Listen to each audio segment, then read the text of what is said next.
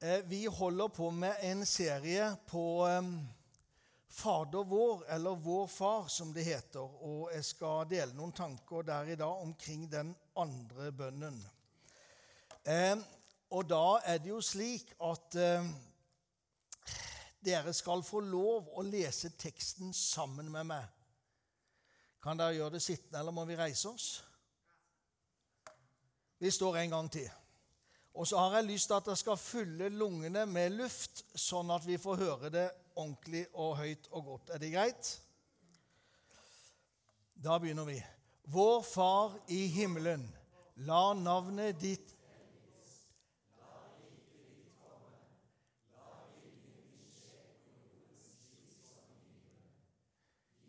i dag vårt daglige brød, og tilgi oss vår skyld, slik også vi tilgir våre skyldnere. Og la oss ikke komme i fristelse, men frels oss fra det onde. For riket er ditt, og makten og æren i evighet. Amen. Ja, Far i himmelen, det er vår bønn denne formiddagen at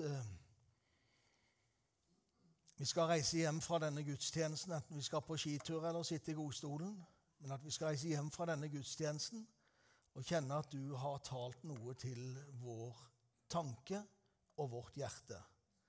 Jeg ber en enkel bønn og sier, Hellige Ånd, kom og berør oss, og la ordet bli levende. Det ber jeg deg om i Jesu navn. Amen. Vær så god og sitt ned. Det er veldig viktig når vi er på vei inn i Fader vår, at vi ser disse 6 bønnene som vi skal ha gjennom 6 søndager, at det første, det dreier seg om Guds, og ikke vårt. Den første bønnen heter Guds navn. La navnet ditt helliges. Og så er det Guds rike, som vi har i dag. Og neste søndag så er det Guds vilje. Og så kommer våre behov. Om daglig brød, om hjelp i fristelse, om frelse fra det onde, for det at riket er hans. Og i dag skal vi snakke La riket ditt komme. Etter at Johannes var blitt fengslet, kom Jesus til Galilea og forkynte Guds evangelium, sa, tiden er inne, Guds rike er kommet nær, vend om og tro på evangeliet. Dette er begynnelsen til Jesu gjerning. Det er fra Markus evangeliet, det første kapitlen. Og etter at han har gitt oss Fader vår, så ser vi at Jesus stadig oppholder seg i det som har med Guds rike å gjøre. Han kalte sammen de 12 og ga dem myndighet over alle onde ånder og makt til å lege sykdommer. Så sendte han dem ut. Hvorfor? For å forkynne budskapet om Guds rike og helbrede syke. Dette er Lukas kapittel 9. I Lukas 10 så utvider Jesus sirkelen, så sender han ikke bare ut de 12, men da sender han ut 70, og så står det siden utpekte Herren 70 andre og sendte dem ut foran seg, 2 og 2, til hver by og hvert sted som han selv skulle besøke. Og han sa til dem, helbred de syke som er der, og si Guds rike er kommet ned til dere. Altså Jesus har et veldig fokus på Guds rike, at forkynnelsen om Guds rike skal gjøre. Og derfor når han gir oss Fader vår, så sier han, la riket ditt komme. Og vi lever jo i en verden hvor vi ser mye av ondskap, hvor vi ser mye hat og ødeleggelse, og det siste året har vi blitt vitne til en krig på vårt eget kontinent, eller mye nærmere oss enn det vi har sett på et par generasjoner. Og vi grues over det vi får oppleve og se. Derfor så er det så viktig, sier Jesus, at jeg må be om at Guds rike skal komme. Og inntil han kommer for å opprette sitt rike i sin helhet, så må du og meg be denne bønnen. Apostelens gjerninger, så sier de at Philip han forkynte evangeliet om Guds rike og Jesu Kristi navn, og de lot seg døpe både menn og kvinner. Altså, Guds rikes forkynnelse, det var viktig når vi ser at Guds rike går frem i apostelens gjerninger. han gikk til synagogen, og der talte han i 3 måneder med stor frimodighet, førte samtaler med folk og overbeviste de om Guds rike. Det er Paulus som er i Efesos. Og hele det nye testamentets kirkehistorie, altså apostelens gjerninger, handler om at Guds rike skal bringes ut. Det skal forkynnes med ord, og det skal demonstreres med gjerninger. Det overnaturlige var en del av evangeliet, og dette at Guds rike var kommet nær. Og det er ganske interessant, men apostelens gjerninger, som vi ofte kaller den første kirkehistorie, så avsluttes den nettopp med dette. 2 hele år levde Paulus i huset han hadde leid seg inn i, og han tok imot alle som kom til ham. Og så står det, han forkynte Guds rike og lærte frimodig om Herren Jesus Kristus, uten at noe hindrer ham. Slik avsluttes apostelens gjerninger. Hva er Guds rike? Det oversettes med Guds kongedømme, Guds herredømme, et gresk ord som heter basileia. Og det er altså Guds domene. For noen år siden så opprettet vi et domene som heter arendalmisjonskirke.no. Og det er et domene som bare vi har tilgang, og som vi administrerer. Der kan vi poste det vi vil av nyheter og følge med. Og egentlig så har ingen andre noe de skulle si der. Vi sier det vi ønsker. Og slik er det med Guds rike. Det er Guds verden, der Gud regjerer. Og du kan egentlig si at Guds rike det er Gud Fader, Guds Sønn og Gud den Hellige Ånd. Motpolen til Guds rike, det kaller Bibelen mørkets rike, eller om du vil Satans rike. Og vi bruker vanligvis ikke så mye tid på det. Det er jo lite oppbyggelig. Og jeg forstår og skjønner hvorfor vi ikke så ofte snakker om djevelen og mørkets rike. Men Bibelens mest kjente vers heter Johannes 3,16. Kan vi si det sammen? For så høyt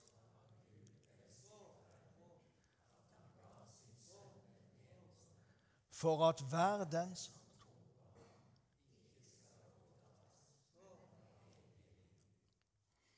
Der var et oppslag i VG for bare en 4-5-6 år siden. Og det var en som hadde vært i et dåpsfølge i Den norske kirke. Og der hadde de lest Johannes 3,16. Og han var så sinner. For at hver den som ikke tror på ham skal gå fortapt.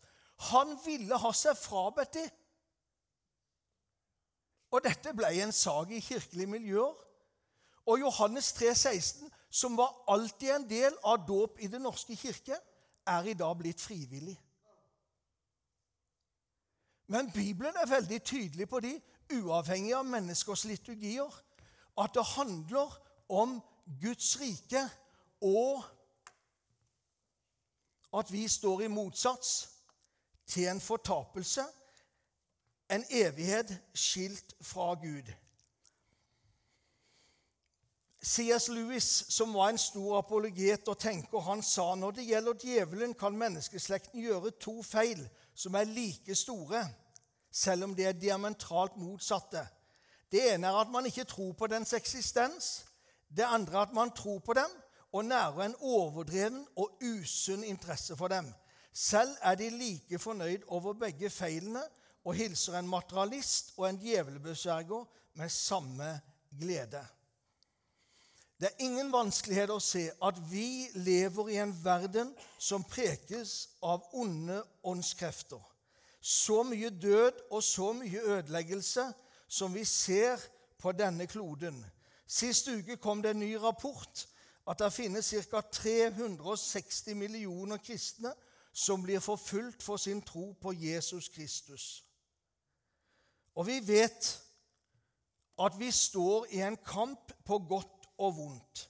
Derfor sier Bibelen, vær edru og våg, for deres motstander, djevelen, går omkring som en løve for å finne noe å sluke. Hva kjennetegner så dette riket?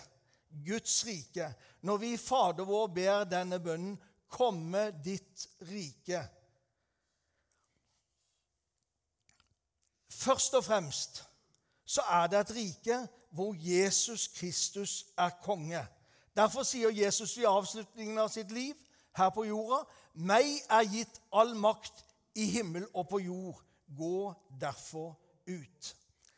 Altså inn i Guds rike, det å komme inn under Jesu herredømme. Og dere vet, som jeg skal komme tilbake til litt etter hvert, at jeg har alltid vært litt svak for Frelsesarmeen og Frelsesarmeens arbeid. Vi var sammen med de her siste uke når vi hadde bønneuka. De går kledd så de synlige, men Frelsesarmeen, de soldater av ulik rang.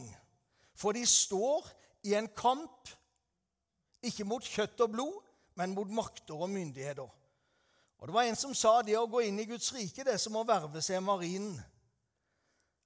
Så sier John Winborg, men noen sammenligner Guds rike som en cruise i det karibiske havet, og de finner frem sololja og bermudashortsen, og tror det at de skal på en lystseilas, og så blir de overrasket når de forstår at vi egentlig ombord på et skip som skal inn i fiendens territorium for å røve det han har tatt fra oss. Vi har ikke kamp mot kjøtt og blod, men mot makter og myndigheter, mot verdens hersker i dette mørket, og mot ondskapens ånde her i himmelrommet. Ta derfor på Guds fulle rustning, så dere kan gjøre motstand på noen dag, og bli stående etter å ha overvunnet alt. Det dreier seg altså om at du og vi står i Guds rike i en kamp mot det onde. Og jeg tror det veldig viktig at vi oss bevisst akkurat det aspektet. Så når Jesus lærer oss å be denne bønnen, komme ditt rike, så ønsker vi oss å se mer av. Jesus jo konge i dette riket, men der står et interessant ord. I 1. Korinterbrev så skriver Paulus, så kommer enden når han overgir sin kongemakt til Gud Faderen, etter han har tilintetgjort all makt, myndighet og velde, for han skal herske som konge inntil Gud har lagt alle fiender under hans føtter. Den siste fienden som blir tilintetgjort døden. Djevelen hersker ved døden, men en gang så skal døden tilintetgjøres. Da det som vi leser når vi tar farvel, døden oppslukt, seieren vunnet. Det ligger der fremme, og du og vi står i denne kampen. Og så må vi være klar over at vi har en motstander som ønsker å ta fra oss nettopp dette her. Veien inn i Guds rike, den har ikke endret seg på 2000 år. Jesus veldig tydelig når han taler om dette her. Døperen Johannes sa det samme i sin forkynnelse. Vend om, for Guds rike kommet nær. Og i hans navn skal omvendelse og tilgivelse for syndene forkynnes for alle folkeslag. Der skal begynne i Jerusalem, og der skal vitne om dette. Jeg sender over dere det som min far har lovet, men der skal bli i byen inntil der blir utrustet med kraft fra det høye. Det Jesu avskjedsord. Altså, han sier, der går ut i en kamp som krevende. Derfor gir han dem et løfte om den hellige ånd, som skal få lov å følge dem og vise dem vei inn i denne verden. Og du og vi behov av akkurat det samme i dag. Komme ditt rike. Det en bønn om den hellige ånds hjelp og styrke i våre liv. Jeg sa det at jeg skulle komme tilbake til William Booth og Frelsesarmeen, for det en kar som jeg synes veldig fascinerende.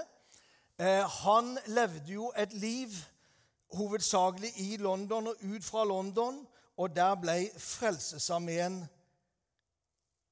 født. Når han kom til Norge, så ble han egentlig nektet å forkynne, så han kom med toget fra Sverige, fikk noen timer i Oslo, og så måtte han reise ut fra landet. Første gang han talte i Norge, i Betlehem i Oslo. Og på den prekestolen der som de fortsatt har tatt vare på, stod William Booth når han kom til Norge. Et alliansehus var det. Og så går det en del år, så vinner han anerkjennelse. Så får han audiens hos kongen i Norge, hos kongen i Sverige, keiseren i Japan. Han får møte alle de høye herrer, og i hans begravelse, når han dør i 1912, så er Englands dronning til stede. Men han ble spurt i et intervju i New York Times omkring det forrige århundreskiftet, altså 1899. Og så spurte de egentlig, hva er den største fare som truer vårt samfunn i det neste århundre? Og så sier han det, i de siste dager skal det bli religion uten den hellige ånd. Det skal bli kristendom uten Kristus. Tilgivelse uten bekjennelse og omvendelse. Frelse uten gjenfødelse. Det skal bli politikk uten Gud, og det skal bli himmel uten helvete. Gjør en analyse av det samfunnet vi lever i dag. I hvor stor grad har han fått rett? Frelse uten gjenfødelse. Jeg smilte til Arnold Børud i TV-skjermen for 40 år siden, når de var med Minitvers. Og så sier han, du vet, du blir ikke hest av å gå inn i en stall, like liten som du blir kristen av å gå inn i en kirke. Å bli en kristen, det handler ikke om å gå til gudstjeneste. Senk skuldrene og slapp av. Det er veldig fint å se dere i formiddag. Men frelse, det er noe som skjer her inne.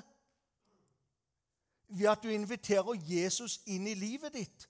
Og da blir det naturlig å gå til gudstjeneste. Ja, jeg er et gudstjenestemenneske. Når jeg var nyfrelst, så var jeg alltid på 2 møter på søndag. Og de hadde også noen ukemøter. Jeg kunne egentlig ikke tenke meg noe annet enn det. Og det var rett og slett et resultat. Jeg er født på ny. Så fikk jeg lyst til å dele fellesskap med andre troende.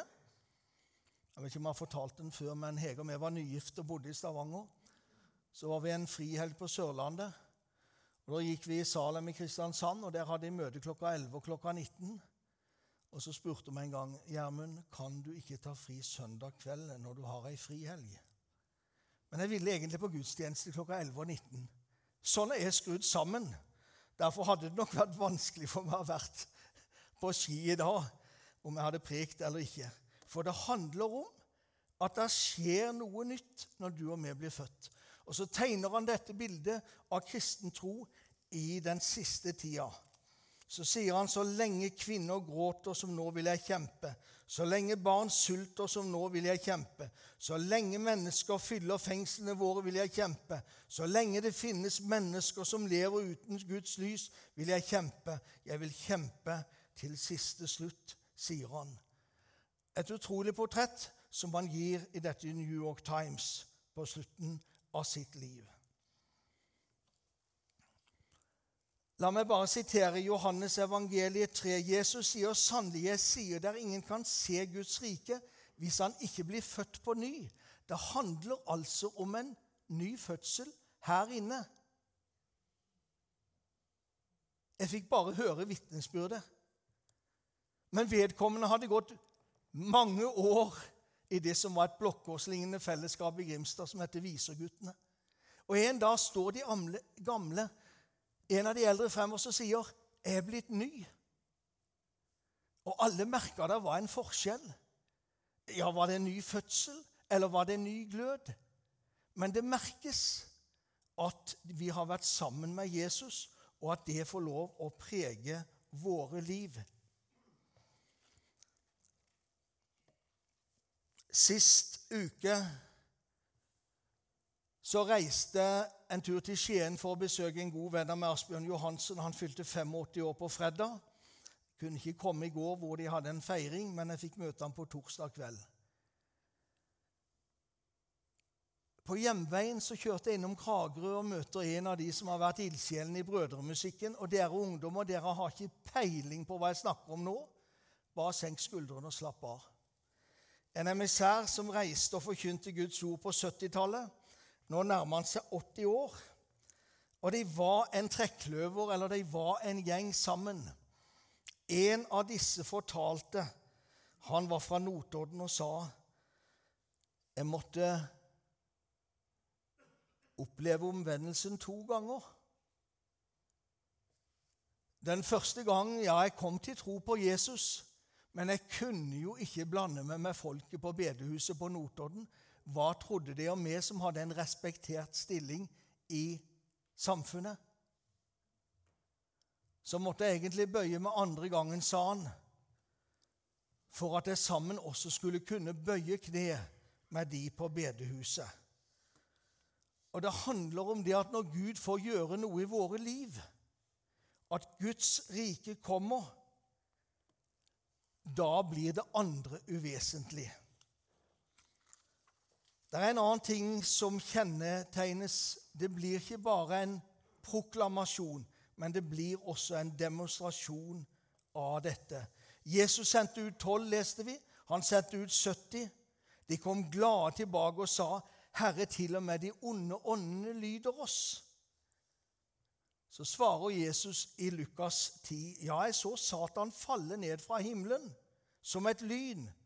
Og jeg har gitt dere makt over slanger og skorpioner under fot og makt over alle fiendens velde. Ingenting skal skade dere.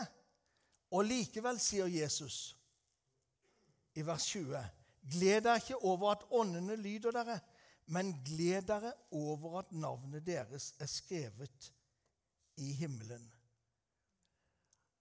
Altså, der ligger en takknemlighet når en får møte Guds rike over å få være et Guds barn.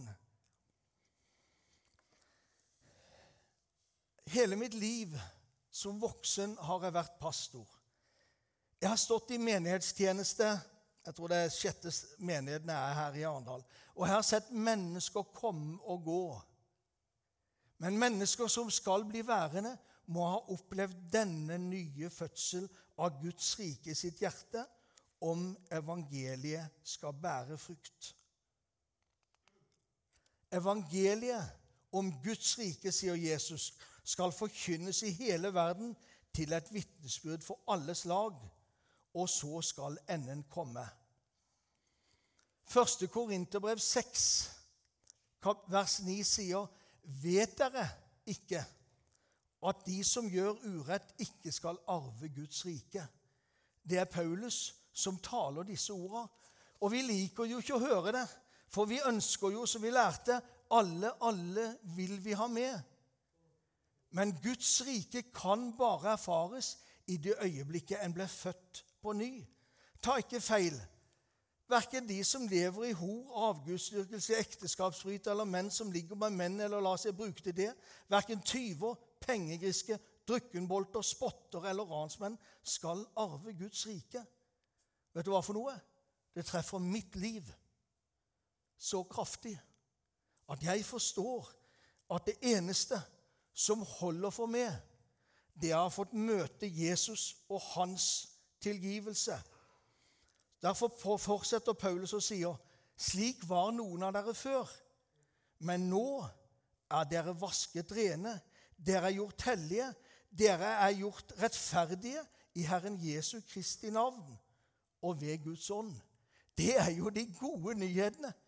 At Guds rike, det kan erfares her og nå. For det er kommet nær gjennom Jesus Kristus. Sist søndag kveld hadde vi besøk av en som heter Stian, som var pastor i Hånes frikirke. Det var et interessant besøk. For det første så kom han fra en steintøff bakgrunn. Jeg skal ikke prøve å gjenfortelle hans vitnesbyrd i sin helhet, men jeg inviterte han samme uke tilbake til Arendal Misjonskirke, og han kommer i oktober. Han var født i 84, og sa han, når jeg var 1 år gammel, så dro min mor og far på fest, men de hadde ikke noe sted å plassere meg, så de satte meg i en lekegrind. Og etter 38 timer så kom politiet og slo inn døra sammen med barnevernet, og de tok hånd om meg. 7 år gammel, så ser han sin far med kniv ta livet av sin mor. Du kan snakke om en traumatisert barndom, men han hadde et utrolig sterkt vitnesbyrd. Og fra et liv med alkohol og rus og alt slags 3 fengselsopphold, og han sa 2 av de var helt riktig, det 3. de var ikke riktig, sa han. Jeg var tatt for fyllekjøring, men da var jeg blitt frelst, da var jeg inne og sonte på hoff, og jeg gjorde fengselscella om til et kapell, og jeg spurte betjeningen om vi kunne få 2 planker, så vi kunne spikre et kors, og der kom fangene, eller de andre innsatte til meg, og så sa de til meg, du passer ikke inn her. Og det var helt riktig. Så forteller han de. Og så sier han, når jeg ble en kristen, så ba jeg til Gud om at jeg skulle få lede 1000 mennesker til Jesus. Og når jeg ledet 586, sa han. Han hadde telt og hadde navn. Pastor i Hånes frikirke. Men, sa han, problemet er at etter å bli pastor, så faller kurven. Jeg ba meg flere til frelse før jeg ble pastor, enn nå som jeg er blitt pastor, sa han. Og han hadde egentlig et lite problem. Og da har jeg lyst til å si, når Jesus taler om Guds rike, om disse tingene, så er det slik at de største og fleste tingene, de skjer utenfor kirka, eller om du vil, utenfor datidens synagoge. Jesus gir jo,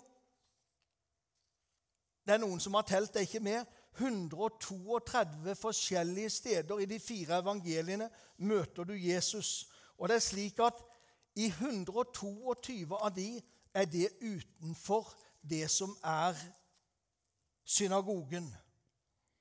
Jesus forteller 52 lignelser. 45 av de er knyttet til arbeidslivet. I apostelens gjerninger så er det 40 overnaturlige hendelser. 39 av de skjedde ute i samfunnet, utenfor synagogen og utenfor gudstjenestefellesskapet. Og det er derfor jeg har lyst til å si, ta Guds rike med dere ut av misjonskirka. Jeg vet ikke hvor dere skal i morgen, men noen av dere er så heldige at dere har en arbeidsplass som dere kan ta med dere ut Guds rike på.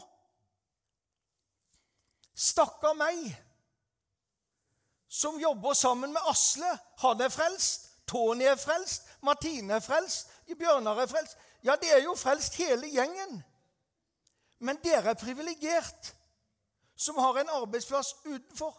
Som noen av dere vet, så kjører jeg en gang en mandag når jeg har fri Vybuss. Og det handler litt om at der får jeg møte folk utenfor kirka. Det er 40 år siden jeg møtte Øyvind Hansen på det som heter ADS. Og når jeg kom og studerte teologi,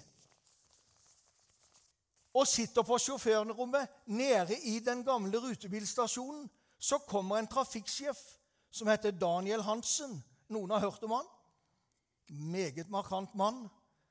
Og når de kom inn, så har han Agderposten i hånda, og så slår han meg i huet. Og så sier han, gutter, nå må dere passe språket, for nå er presten kommet på sommerjobb. Og da kunne jeg bli mobba litt. Det hadde jo ikke jeg vondt av. Men det ga meg en anledning til å være i et miljø som jeg har fått være der. Guds rike er kommet der. Det handler ikke bare om oss her i kirka, men i de samfunnet vi lever, der vi møter mennesker. Jeg har oppdaget følgende, at når jeg tør å dele min tro utenfor kirka, da gir det meg en posisjon. Sent om kvelden dukker det inn en SMS. Da er det et menneske som er i nød, sykdom er kommet på. Du som kjenner han der oppe, kan du sende opp en bønn for, og så skriver det noe. Vet du hva jeg tenker da? Ja, synes du det blir for mye pinsevenn, så si hurraluja da. Kombiner det gledelige med et halleluja, for det er jo der vi skal være. Det er jo der Guds rike skal være synlig. Jesus bevegde seg mest utenfor synagogen. Nei, han gikk i synagogen som han pleide. Det ser vi når sabbaten kom. Men Guds rikes liv ble levd utenfor der menneskene var. Og det er mitt ønske når vi ser «La ditt rike komme». Ja, da ditt rike er her. Men ditt rike er på din arbeidsplass eller i ditt nabolag i morgen, mandag 23. januar. Skal vi be til slutt. Far i himmelen, vi har allerede bedt, la ditt navn holdes hellig, la ditt rike komme. Og jeg har en bønn nå, Herre, at den uka som vi går inn i, la ditt rike komme gjennom våre liv som er her. Herre, jeg ber for hver enkelt av tilhørende i fellesskapet denne dagen.